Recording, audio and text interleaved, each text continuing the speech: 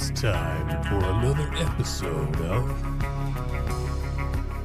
Game Warden Connection.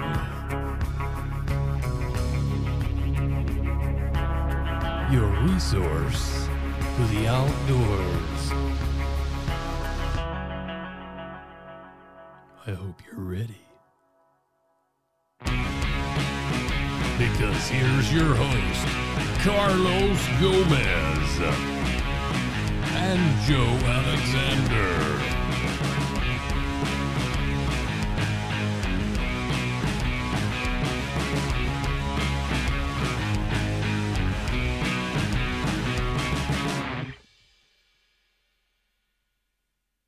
So, welcome to episode 1 of the Game Warden Connection. That's right, Game Warden Connection, episode I'm Carlos 1. Gomez, and I'm sitting across from Joe Alexander, also Game Warden. And I will say that between us, we've got over 60 years of law enforcement experience and many decades of game warden experience. And in that time, we get to visit and make friends with a lot of game wardens around the country.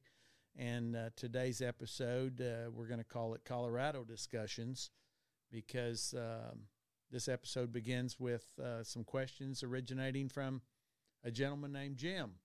Yeah, Jim from Oklahoma. Jim is from Oklahoma. So we started with Jim from Oklahoma, and Jim did have some really good questions, and they were directed to Game Warden Natalie Rennecker from Colorado.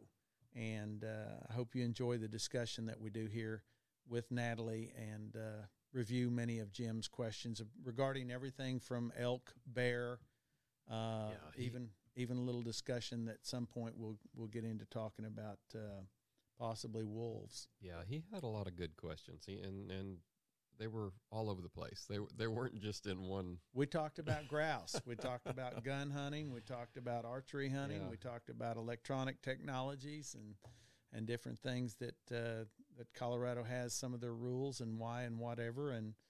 And so we did help Jim out, I think, with some of those discussions. Yeah, and I learned a lot. I learned several things that I had no idea about Colorado. And I've been to Colorado many times, hunted a lot of stuff. Yeah. And I was very surprised, even though, I've hung out with some of these guys, shot with them in competitions, eat a bowl of beans with them many times. And I learned things about what they're doing and how they're doing it and why they're doing it that I had no idea. Yeah. So. Yeah. It was a good conversation. So let's get into it. We're here with Jim from Oklahoma. And Jim, you had mentioned something about a map, an interactive map or something to help locate elk movements and whatnot. Could you explain that? Well, I believe I've seen this on their website. But basically, it's sort of like the big game maps where they kind of tell you seasonally areas that you're going to find elk, let's say.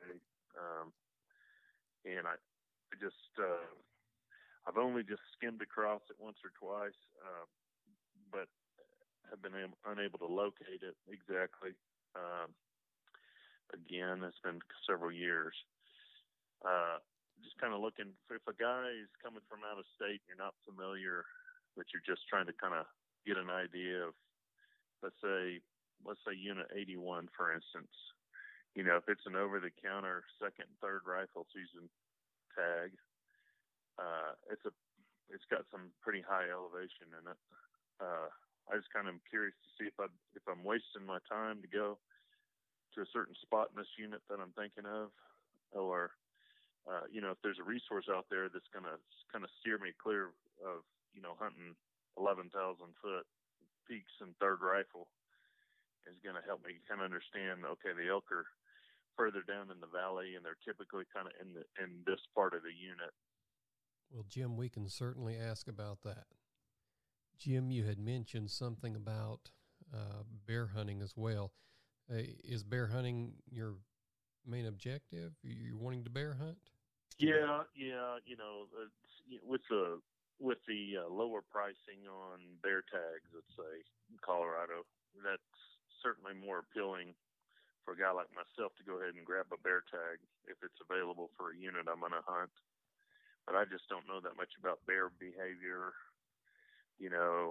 tendencies and all that kind of stuff to be able to, feel like that, yeah, I'm going to grab this bear tag and I'm, going to be able to effectively hunt them, without some sort of a resource like that. So, it's just kind of along the same lines.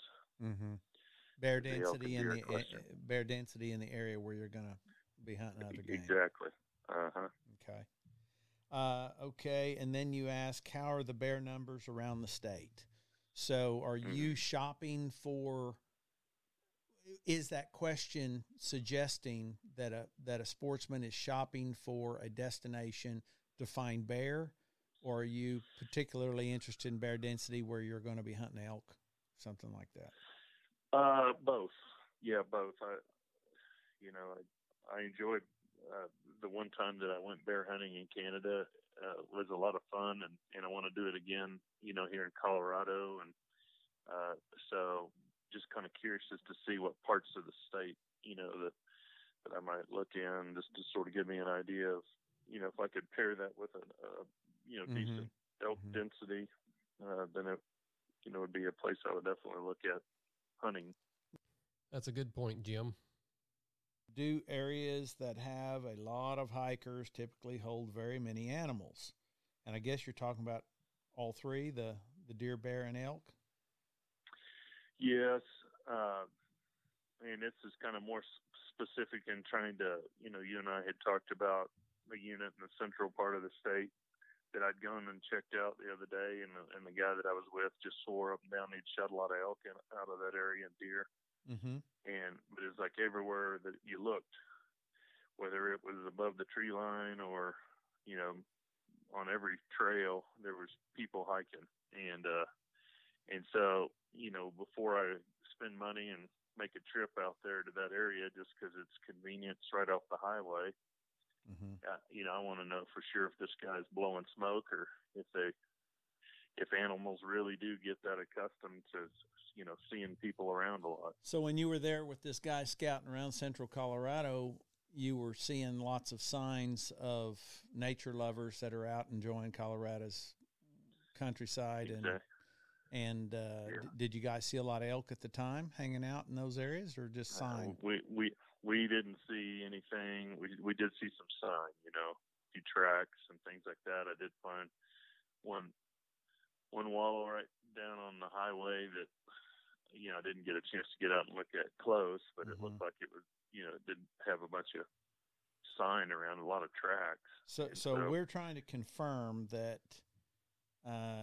your buddy's claim is that there's a lot of areas that could be hunted, but maybe a lot of us pass it over because we think there's too many hikers and nature lovers there. So why bother? Yeah. There won't be any game there.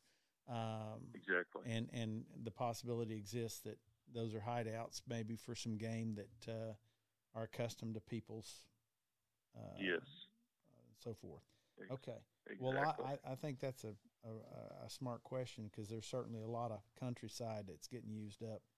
I should say hunting area that seems to be getting used up by nature lovers, and that's not to say we can't use it too, but we're not going to use it if we don't believe there's an animal there, right? So, right. Okay. Let me see here. Next question would be,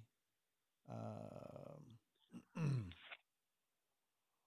you have a rifle tag for bear and a bow, a rifle tag for bear, and you're bow hunting, can you shoot the bear with your archery equipment?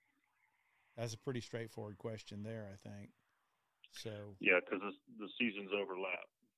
Yeah. For archery elk. So the archery is open, the gun is open. You have a gun tag. Can you shoot it with archery? So, in Oklahoma, you can do that. In Oklahoma, the lesser weapon is permitted with the greater technology tag.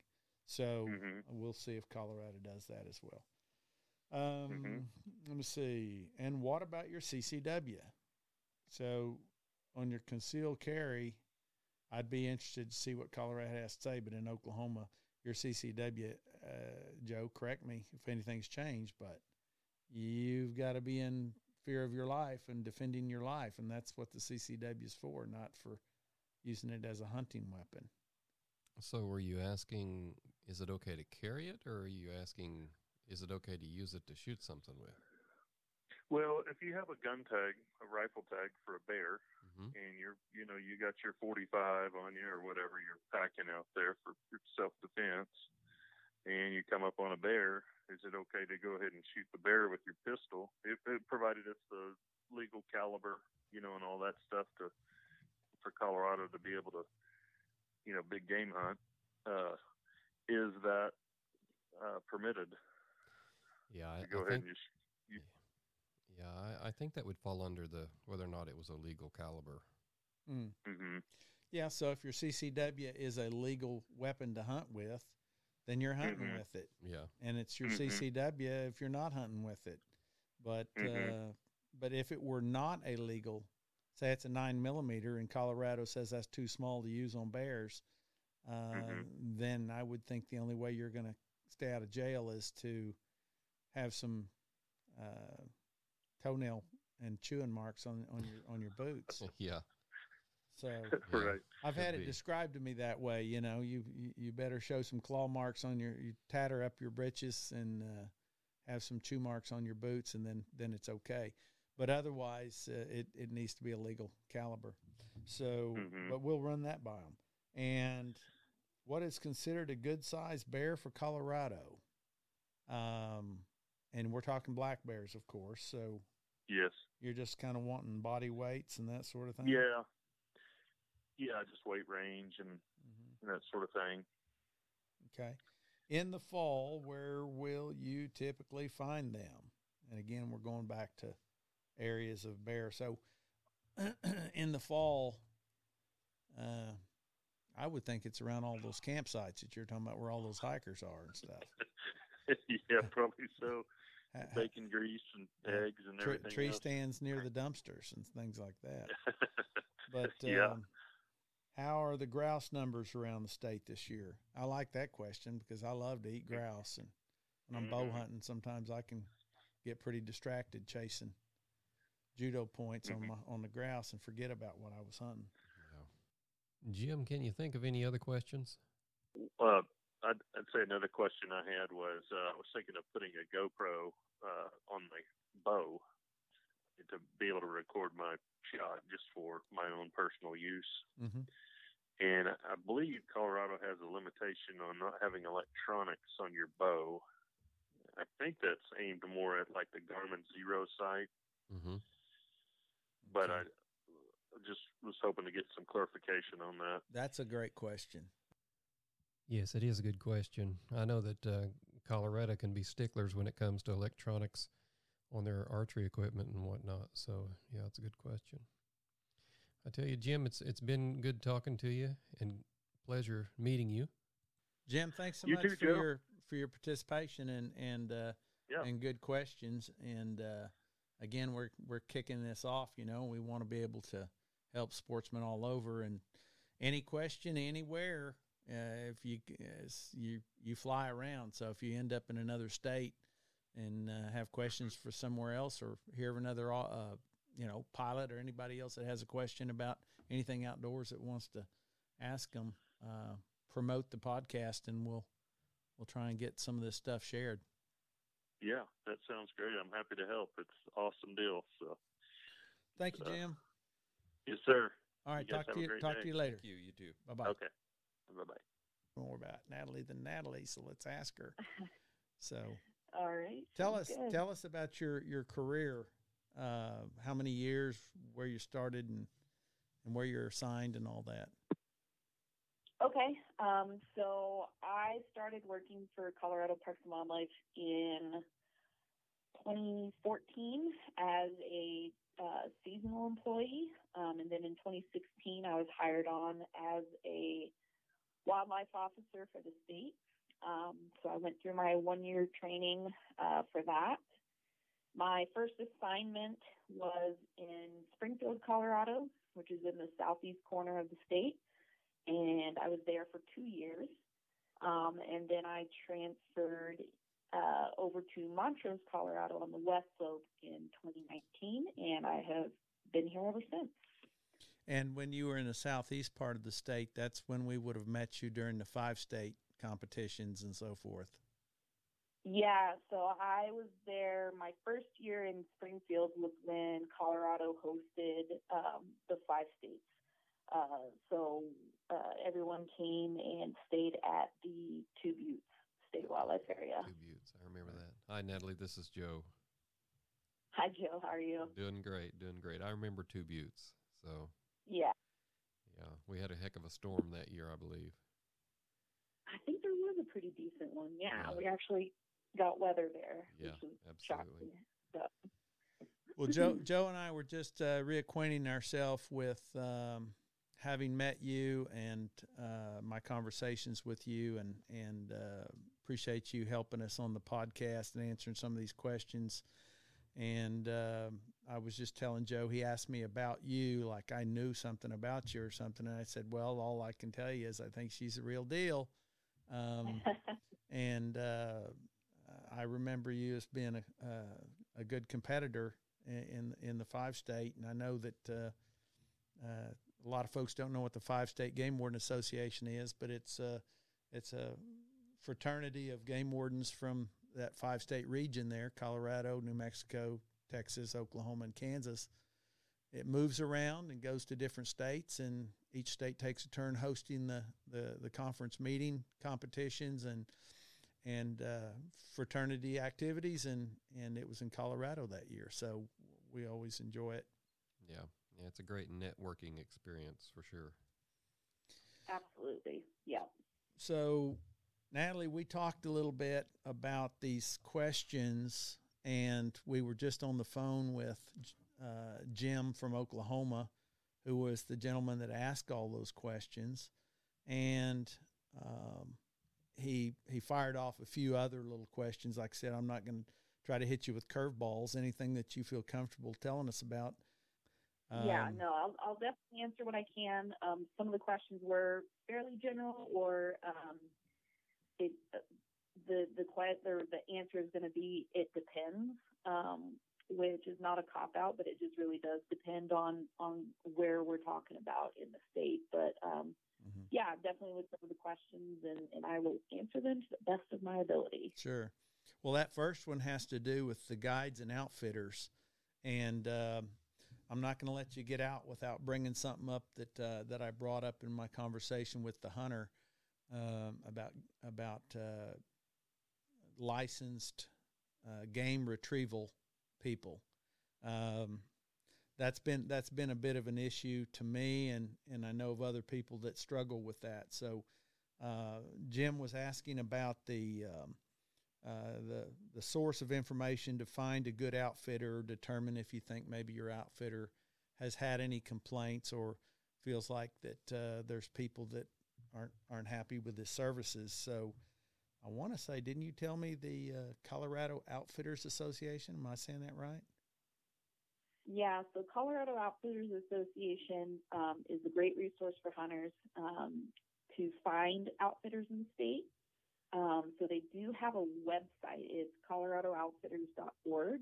And on that website, hunters can search for outfitters by name, the region they want to hunt, the species they're wanting to hunt, or by what services they provide. So, are they providing full lodge services, or do they provide pack out services with horses, that sort of thing?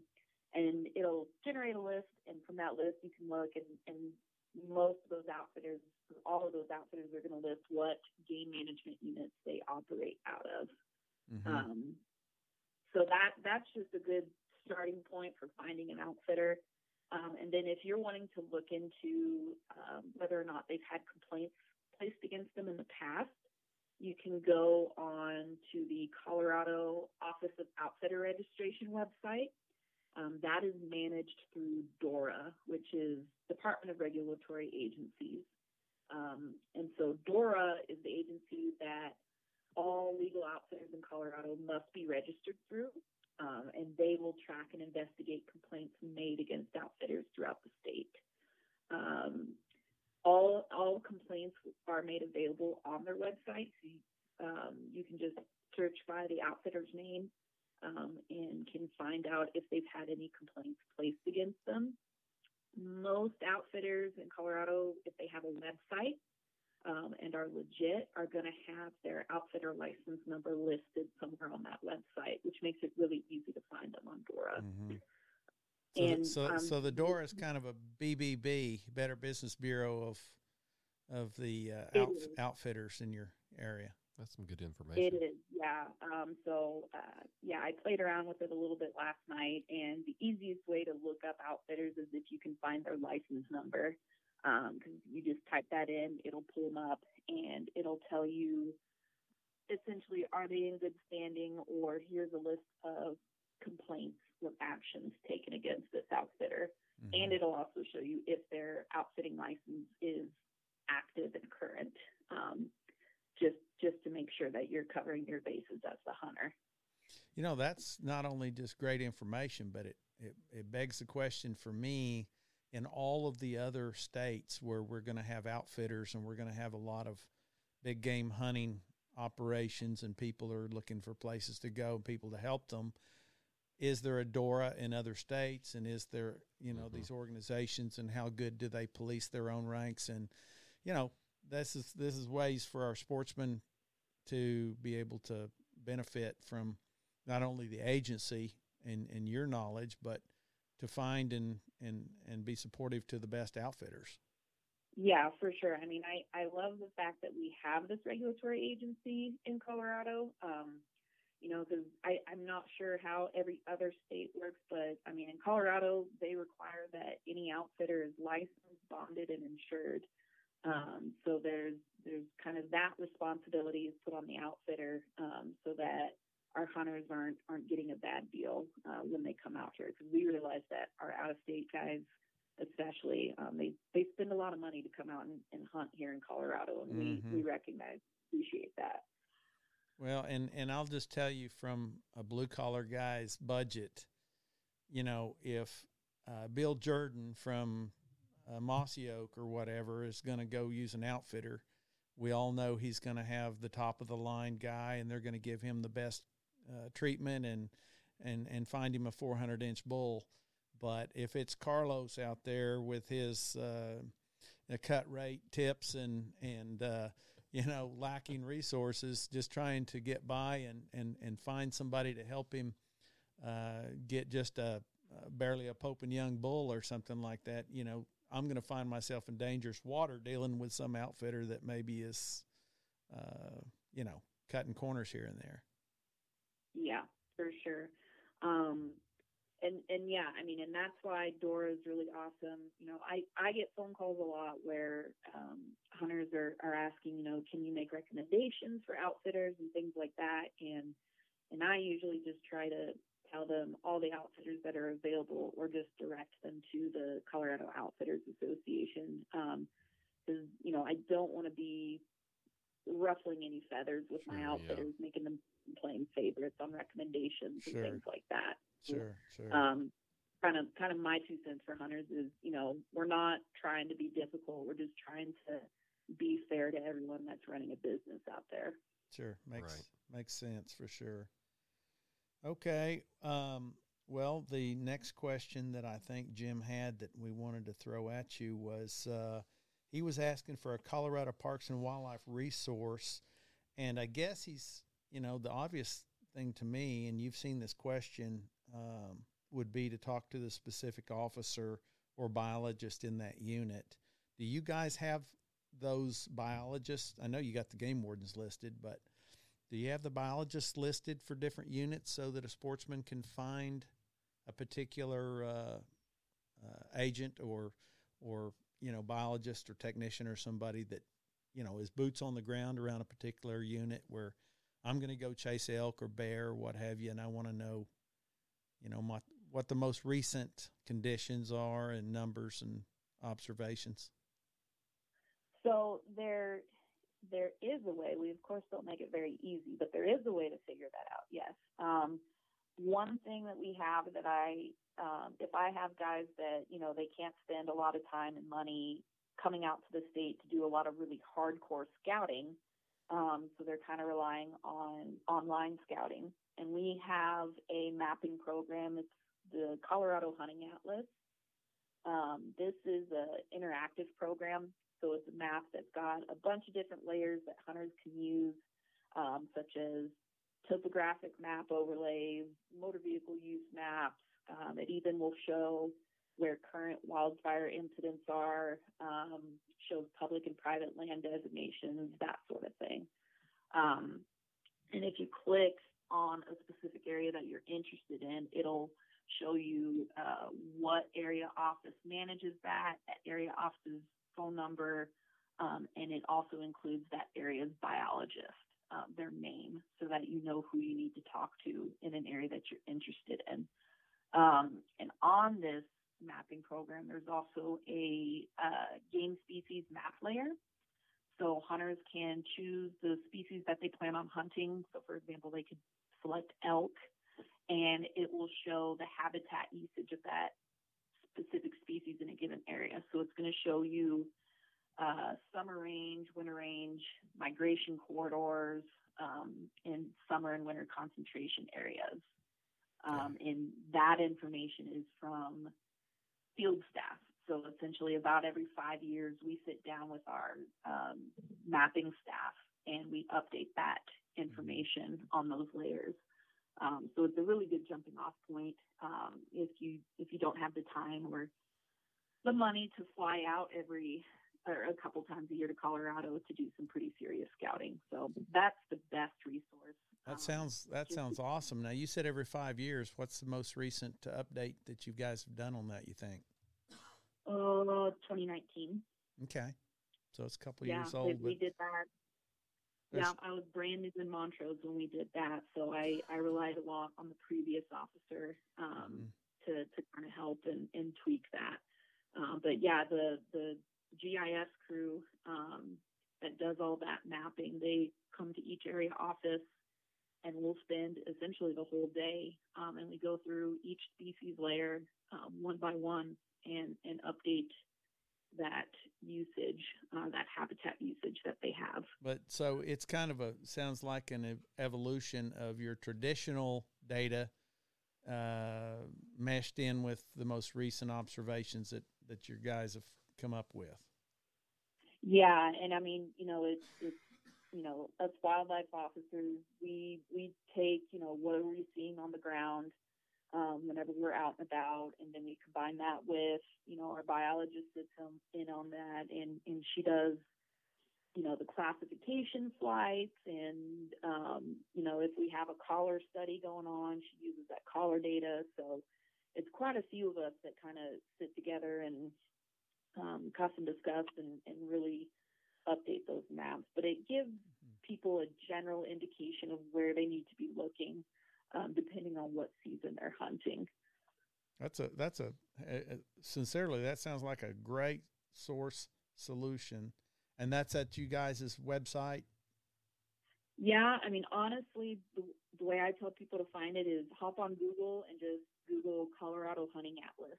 And you'll be able to pull that up. Okay. And it's a great, like I said, it's a great little mapping program. Hunters even have the option, they can actually make their own maps on that website. So if they're looking at a specific area and they want to print that map out, they can do that using that program as well. Cool. It'll just create like a PDF of the map that they make. Okay.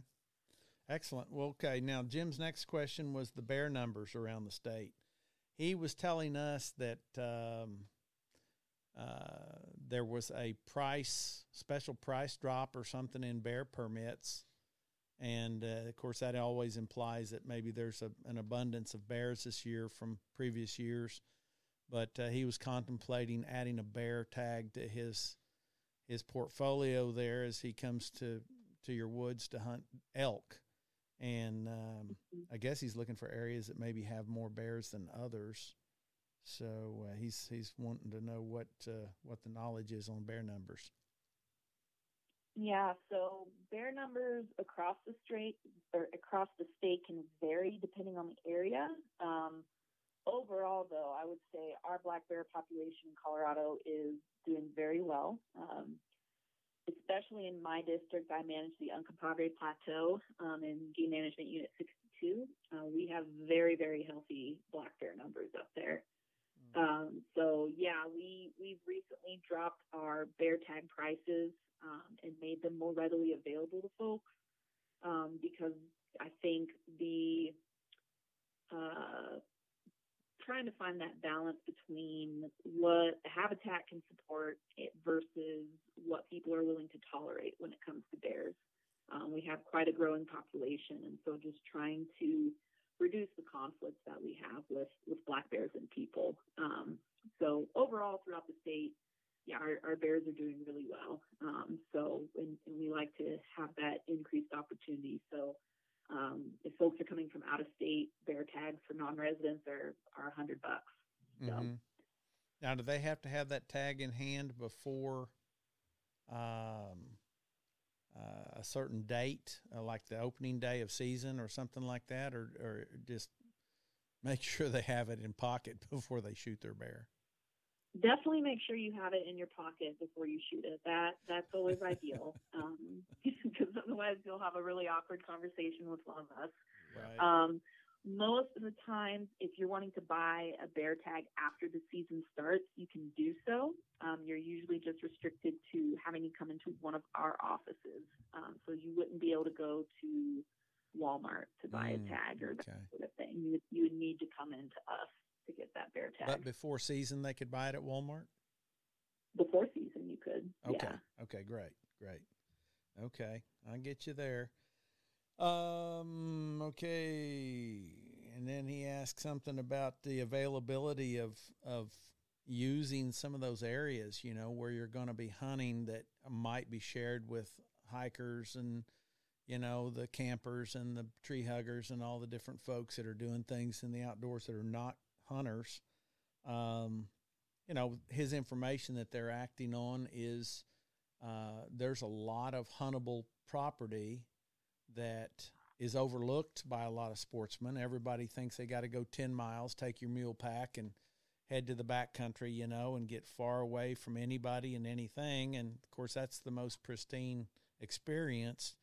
But his information is you're passing over a lot of elk that are sharing that habitat with nature lovers that are not hunters. And so he wanted to know, is that a myth? And he wanted to know, how much kind of opportunity or success might be anticipated in some of those shared areas with those outdoor enthusiasts. I think he was looking to see if how much effect does that have, hikers and day users and things like that, on his ability to go in there and hunt those areas. Does that push the animals out? And does it affect the animals that, are the animals used to people, or, that's kind of what he was getting at, perhaps. Yeah. So there's been a lot of research done lately, or it's becoming a more popular research topic, I should say, looking at the effect that different types of recreationalists have on wildlife. And I think overall, some folks are kind of surprised to see that our non-consumptive recreationalists, so folks that aren't taking anything off the landscape, are hikers, mountain bikers, rock climbers, are having more of an impact on wildlife than they think they do. We actually were sent from one of our Trails Committee guys, we were sent an article that was published in April of this year. It looked at, almost 40 years worth of research on the effects of recreation on wildlife. And they found that 16% of the studies showed that there was a quantitative effect on wildlife. So to simplify it, 16% of the studies showed that wildlife will have a tolerance for human presence up to a certain point before they started to show some type of displacement behavior. And they specifically pointed out that with large mammals, if people got 1,000 yards, within 1,000 yards of them, they would start to have a change in their behavior. So there's that study and some studies from early 2000s that are showing that deer and elk do not become habituated to trail use. So they tend to move into less productive habitat, and they just tend to be pretty flighty around people. I do think there are certain instances where this will not apply. So, for example, the elk herds that we have around Estes Park, where Rocky Mountain National Park is, they do not care about people. I mean, they really don't. They live in town for the majority of the year. But there's not any hunting around Estes, though, right? Do what? There's no hunting there around Estes, though. They're not getting hunted.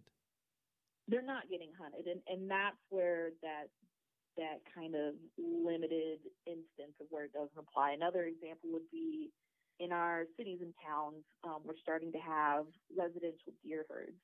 So they don't leave, they don't migrate. They live in your backyard and eat your petunias, and the worst thing they have to worry about is getting smacked by a car in town. But I think as it applies to herds on public lands, they do have a negative response to recreation, whether that's motorized or non-motorized recreation. So there's a lot of studies going on right now. So I don't know how best to answer that other than to say that, yes, hiking and jeep riding and everything like that does affect animals and can cause them to displace into other areas. So that can be tricky in areas where we have a lot of trails, such as the Uncompahgre Plateau, the district that I manage. Mm-hmm. It was a very long-winded answer. But it's pretty tricky to anticipate sharing an area with hikers and bike riders, and I'm seeing a lot of elk sign, and I'm wondering, are the elk moving around these people? Are these people coming in when the animals are not there? The animals are there maybe only at night. You know, all the different variables that are going to affect the clues. And if there's great habitat that looks like it ought to be covered in elk, and I'm looking for a place to elk hunt, and the regulation says I can hunt here, but I'm seeing all kinds of picnic sign and people sign and parking lots and cars and all the different things everybody else is non-consumers are leaving, you know, clues that they're leaving. It sure puzzles a guy on whether he ought to try to hunt there or not. So yeah, and I will say in terms of like hikers or mountain bikers, I mean, a lot of those guys tend to stick to established trails. And so, you know, that's one thing that I do try to point out to my hunters is, yeah, they're probably going to hike on the trails during the fall time. Whenever, you know, everyone is out and about hunting, trying to see a tag. They do. Trust me. I've seen them. Yeah. So it's one of those deals where it's like, you know, maybe it would be in your best interest to try and avoid those hiking trails or just get a little ways away from them. You know, like I said, with big game, you know, if you get within 1,000 meters of them, they're going to show some type of behavior change. So if you're trying to really get away from people, then maybe you do need to be looking at a wilderness hunt or something like that. Mm-hmm. Or looking for areas that don't have a ton of trail development. Gotcha. Okay, well, let me see here. Let's move on to this next topic.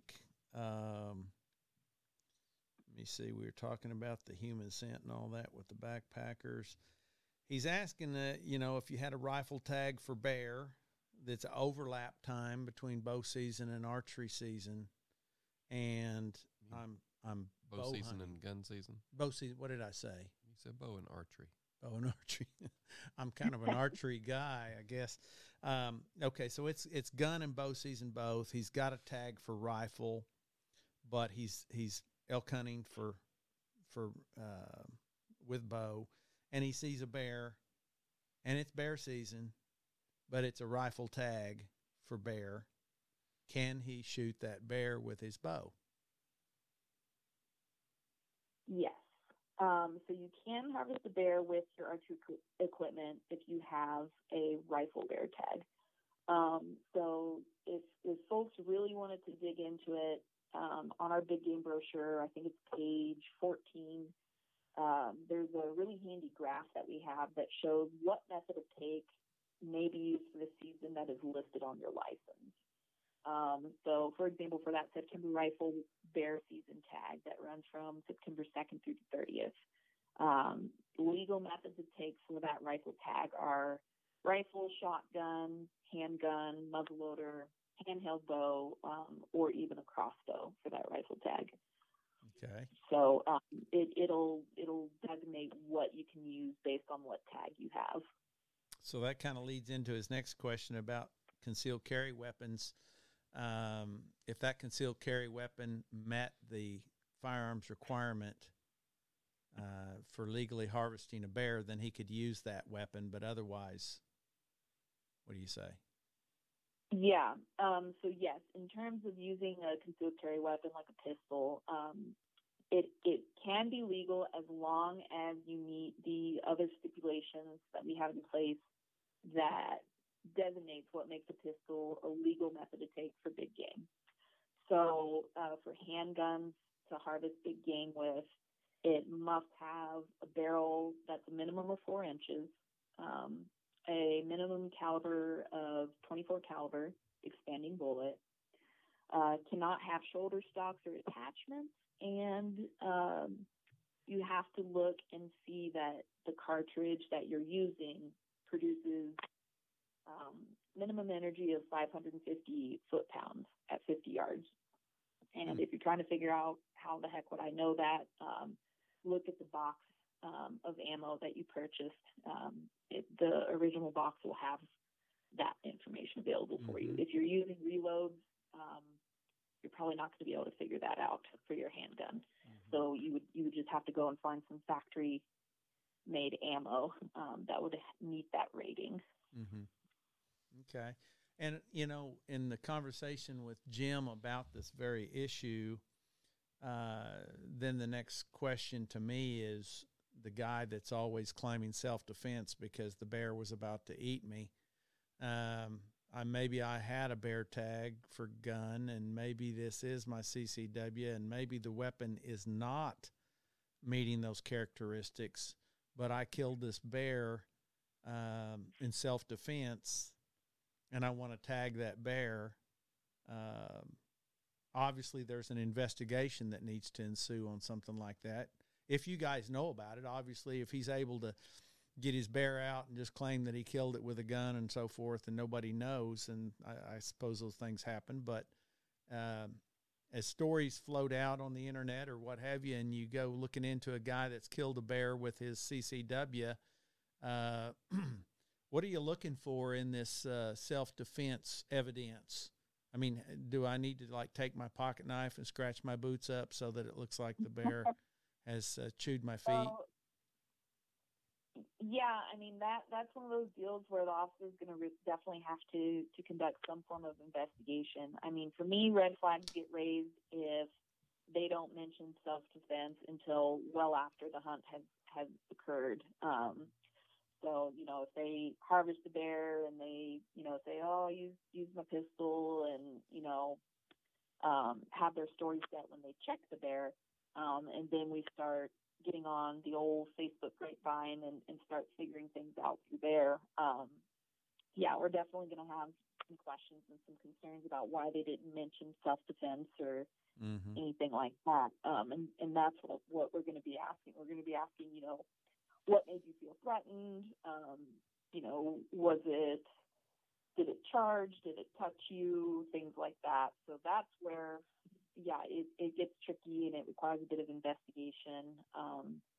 You know, if someone does kill a bear that they felt threatened by.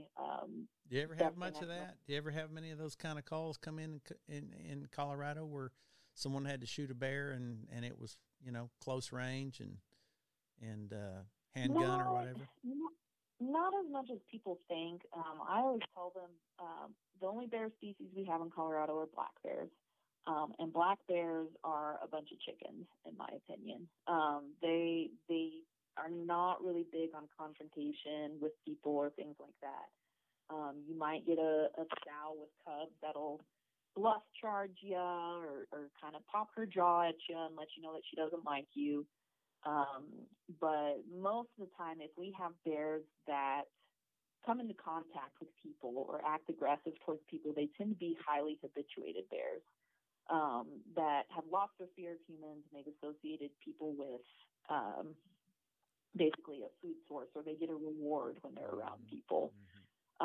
So those are the bears we'll usually have issues with. Or I've seen it where very, very young bears that maybe the sow died for whatever reason and it got left on its own at too young of an age, and it's just hungry. I had a bear last year that was hanging around a campground, and he was a little yearling bear that should not have been left by mom yet, but for whatever reason he was by himself, and he was coming into camps and charging people and things like that. So he was starting to get a little bit aggressive. But like I said, he was really young, and we ended up euthanizing that bear, and he was very, very skinny. He was not in the best condition.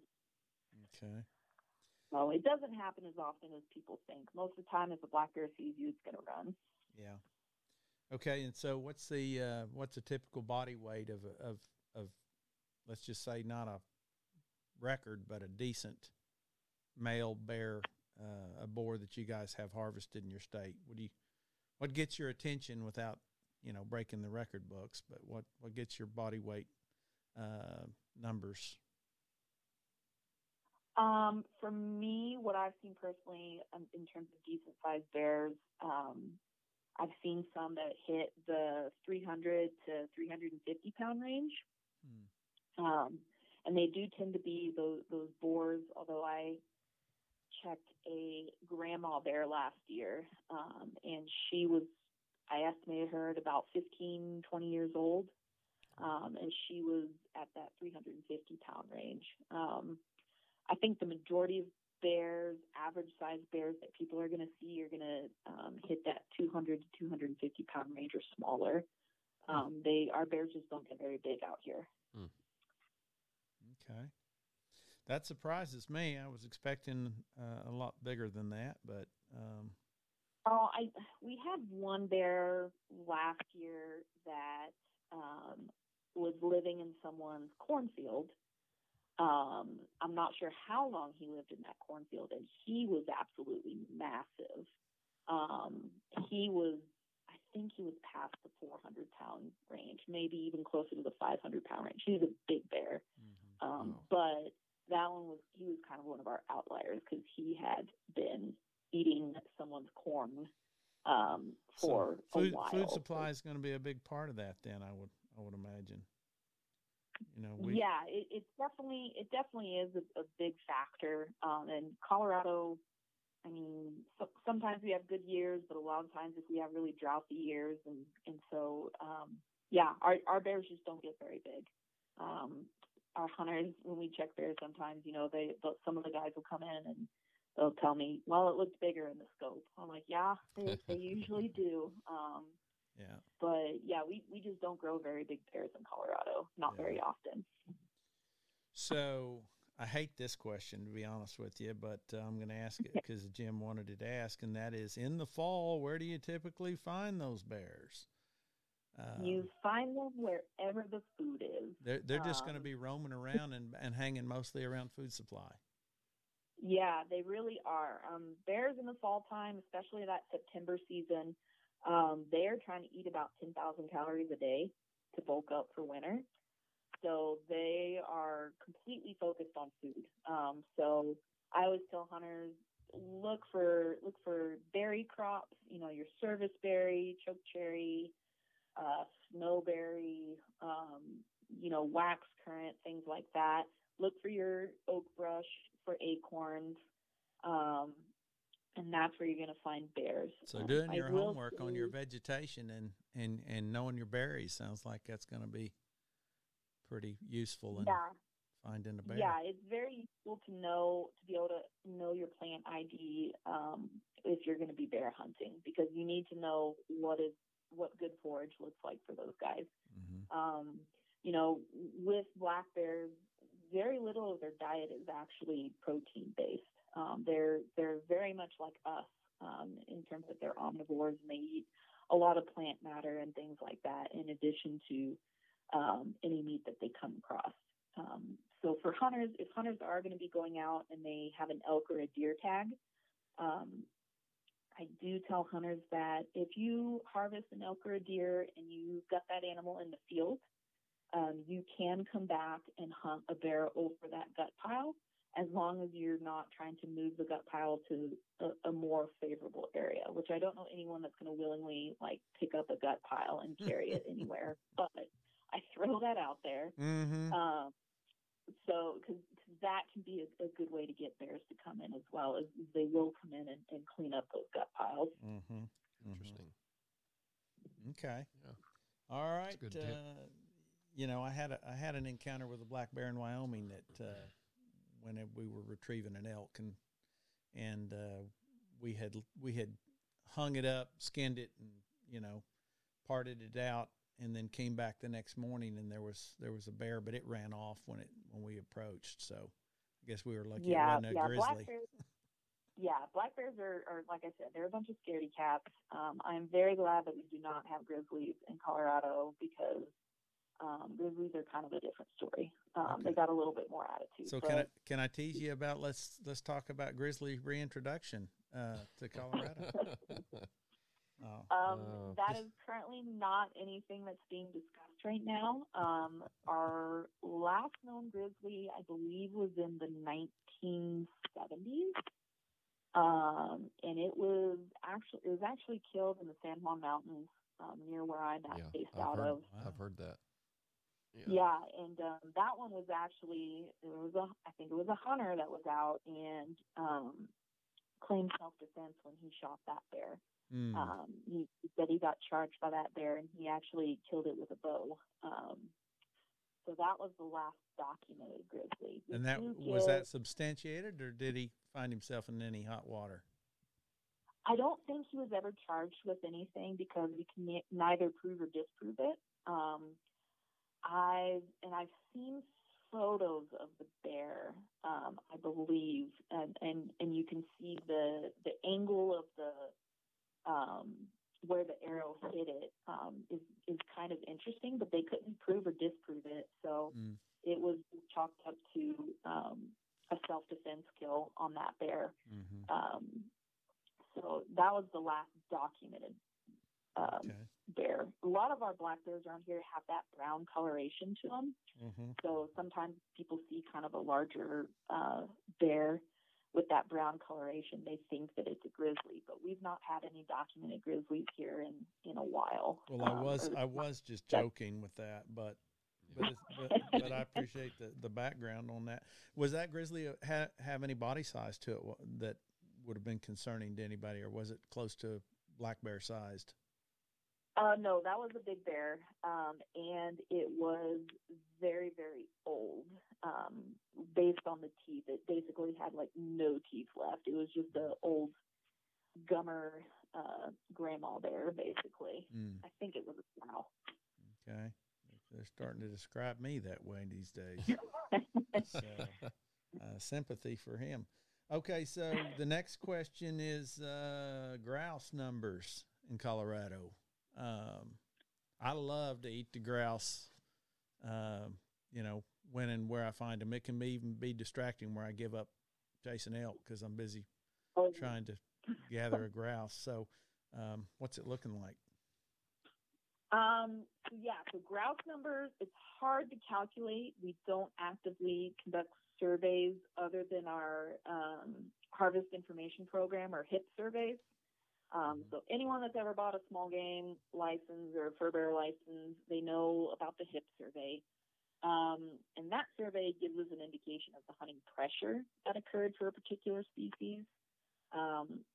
Overall, in general, if we're talking about blue grouse, or the dusky grouse, as some people call them, I think those numbers are doing pretty good. On the area that I cover is awesome grouse country. I can usually get my possession limit in the freezer by the end of grouse season. And that's after I've probably eaten a couple of them to begin with. But yeah, grouse numbers, I think, do really well with those blue grouse, which is surprising for how dumb those birds can be at times. Well, they got to be pretty dumb for Carlos to get some of them, I'll tell you.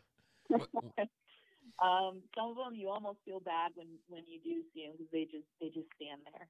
They won't move. I'm just like, come on now. What is the limit on grouse, if you don't mind me asking?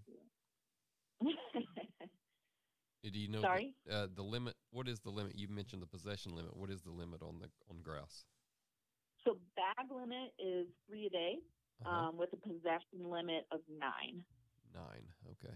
Cool. Yeah.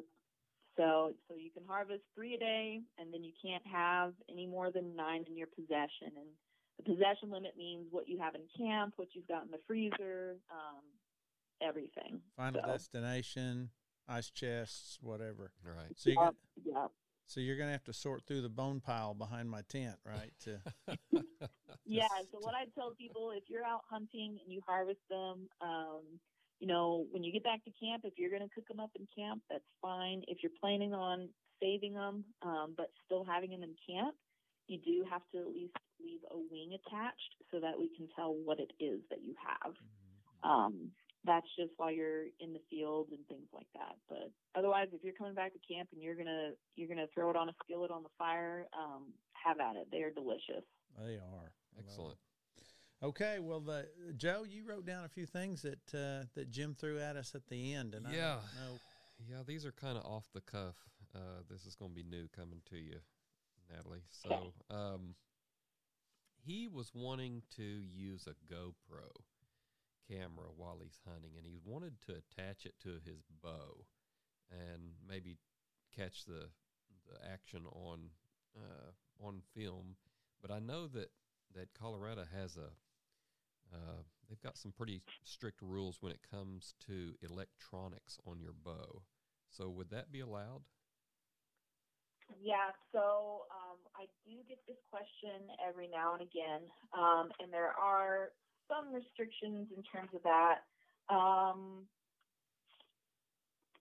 So cameras, recording devices, they can be used as long as they do not cast light towards the target or aid with range finding, sighting, or shooting the bow. So a GoPro would be fine as long as it doesn't have like a light that's casting out or things like that. So they can do that for recording their hunts and things like that. They've just got to make sure that it's not going to tell them how far away the animal is, and it's not going to cast light towards it, so that they can kind of extend their hunt past legal shooting hours, that sort of thing. No claiming that I'm trying to improve my video quality with this light, this powerful spotlight that's mounted to my GoPro. This Q-beam GoPro that I've got hooked on here. Yeah. And you can't claim you're getting one of those ring lights that all the kids these days are using to make your hunt or your video quality better. It's not going to fly very well with us. Okay. But yeah, if you're just hitting record and have it attached to the bow, that's totally fine. I told Jim when I was talking to him about this that you guys were a bunch of Nazis. I said when it comes to these regulations, especially on our archery equipment. So I know you're hard ass. I mean, and to be fair with archery, we are designing archery season as a primitive style hunt, and that seems to be what a lot of folks wanted. And so we respect that, and we are pretty tough with a lot of our regulations as it applies to archery. Well, you keep it up.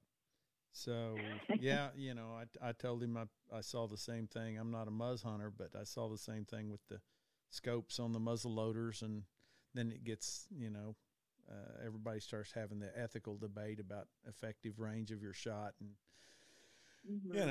what kind of technology I'm not getting to use or I am using or whatever. And I saw that too. You guys are trying to keep it primitive, and I respect that as well. What was another one, Joe? I always tell people, if you're wanting to get real high tech with archery equipment. So if you're wanting a crossbow or if you're wanting a scope on your Muzzy, you can use those during a rifle season. If you're really that set on it, or there's a lot of other states where that is an option for them. But there's a lot of folks that want to keep those more primitive seasons as primitive of a hunt as possible, and that's what we try to provide. We're not going to make everyone happy, which that is what it is. Yes, ma'am. It is. So he had another question about some concerns that he had with CWD. First of all, does Colorado have that big of an issue with CWD in their elk herds?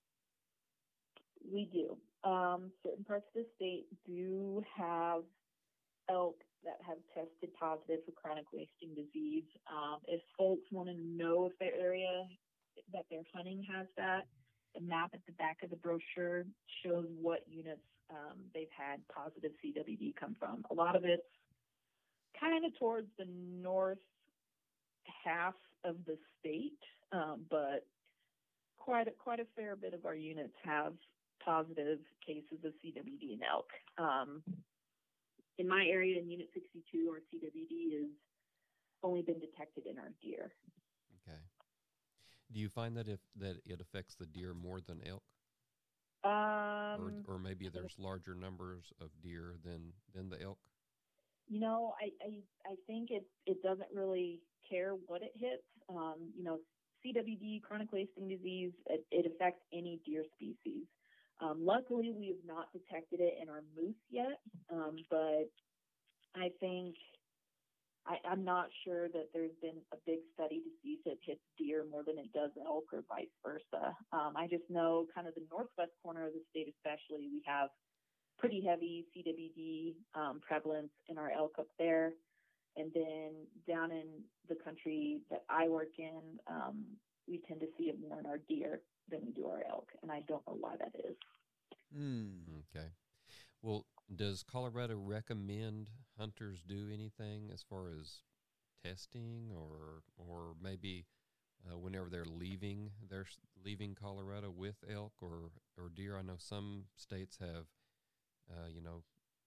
certain regulations or rules set up if they're going to be bringing deer in from a area that's known to be positive for CWD. So there's certain rules they have to follow. Does Colorado have anything like that? So Colorado, we recommend or we have the option available if hunters wish to have their animal tested.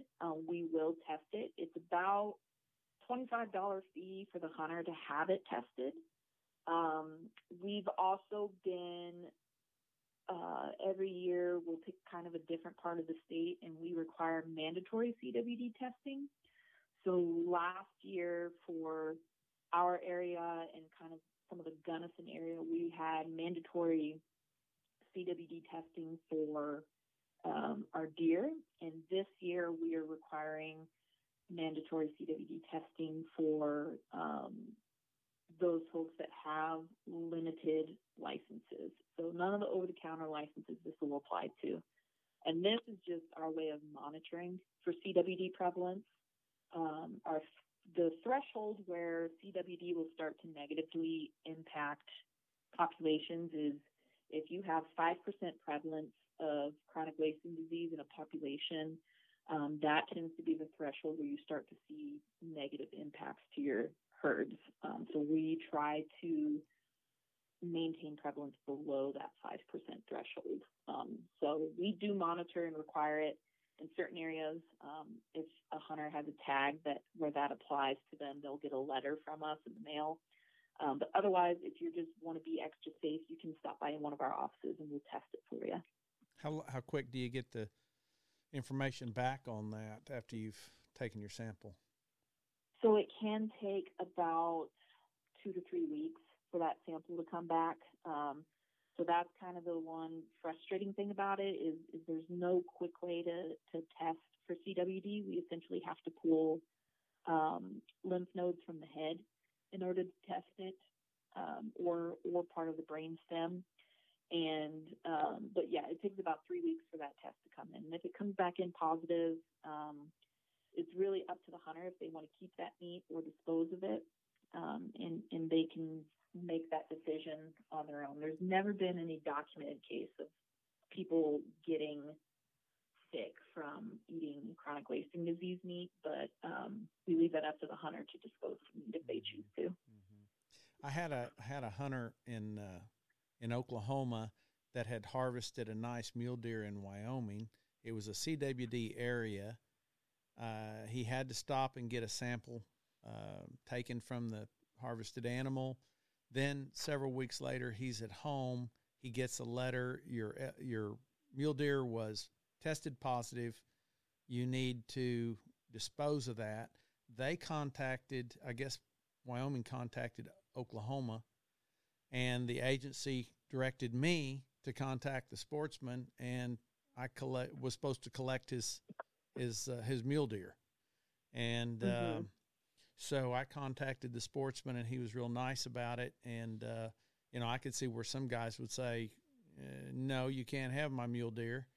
But he was fine about it. I don't know who would have said what, if the guy had been resistant to wanting to give up his mule deer. But I was told I was supposed to collect this mule deer. Well, I go to his house, and he brings me out a bag of about 25 pounds of meat and said, here it is. So he was real nice about it, but he said, that's all that's left. Mm-hmm. And so,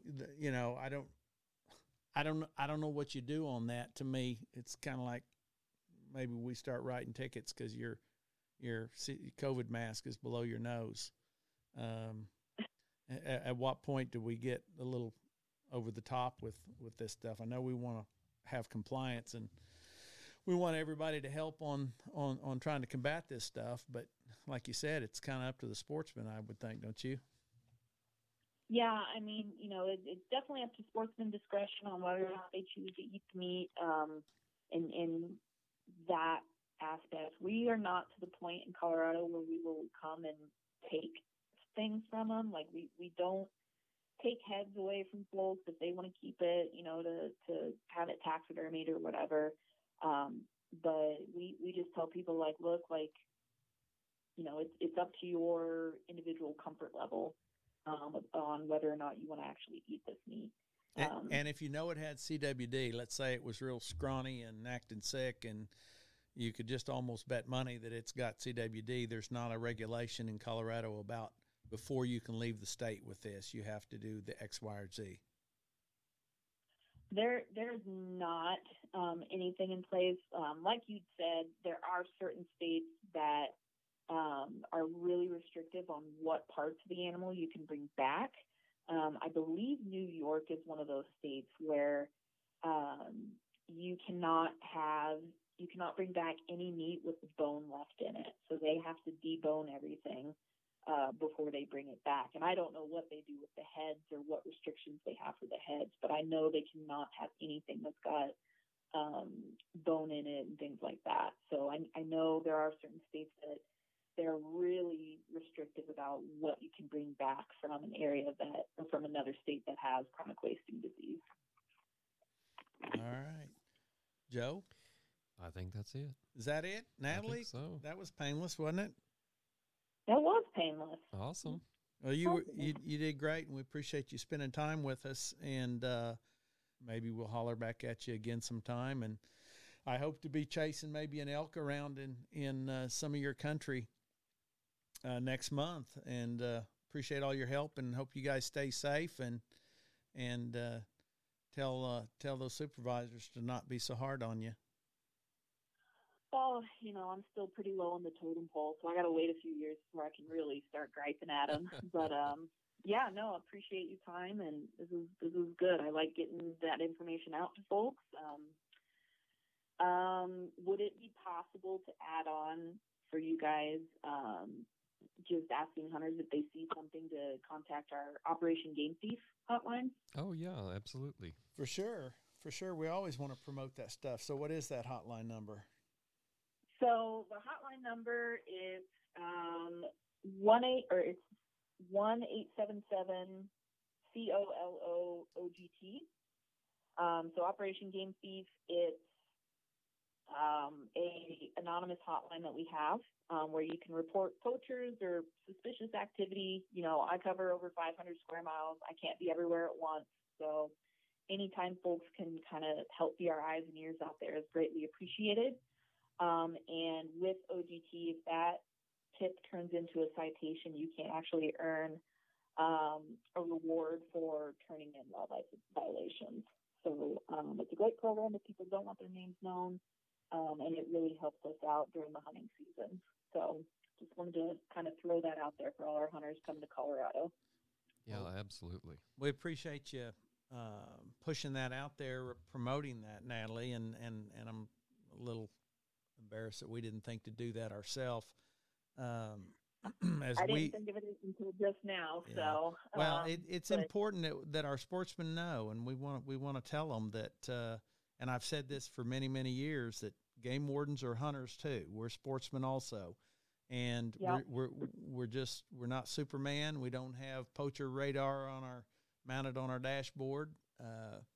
We've got to have the help. We've got to have sportsmen realize that we're teammates, and if they don't share with us in a timely manner information and observations, you guys can't do much, because you're out there and you're trying to find these guys and catch the bad guys, but you've got to have good eyes and good ears out there helping you gather intel to wrap somebody up that's doing nothing but trying to destroy everybody else's good times and wildlife. So I appreciate you promoting the Game Thief number. Yeah, thanks for getting it out there. We can't be everywhere at once. And the last OGT report that I got that panned out, this kid is now a convicted felon and got suspended for 15 years. And it was all just because someone thought to pick up the phone and give me a license plate. So it was really great, and it's a great resource for us. What did he do, incidentally, that he got convicted?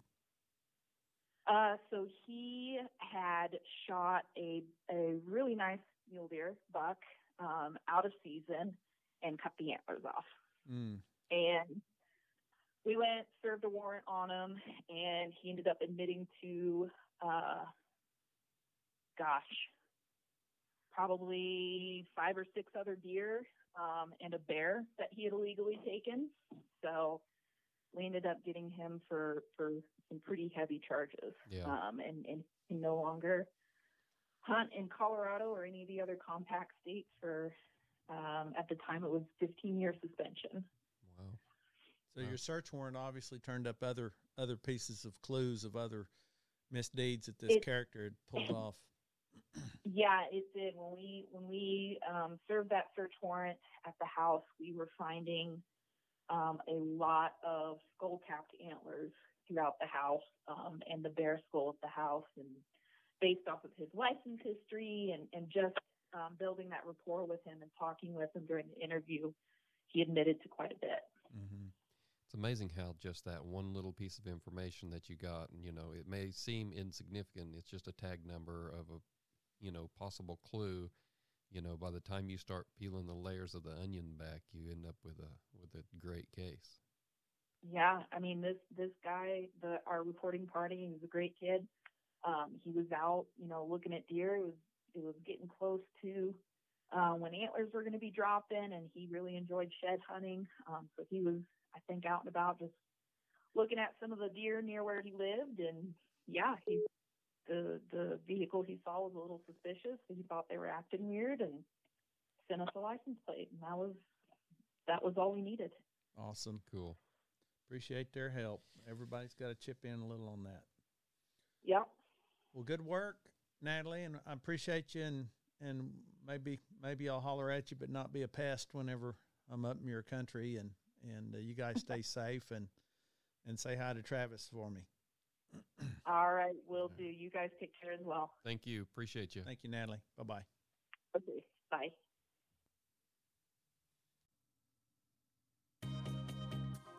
Thank you for listening to the Game Warden Connection podcast.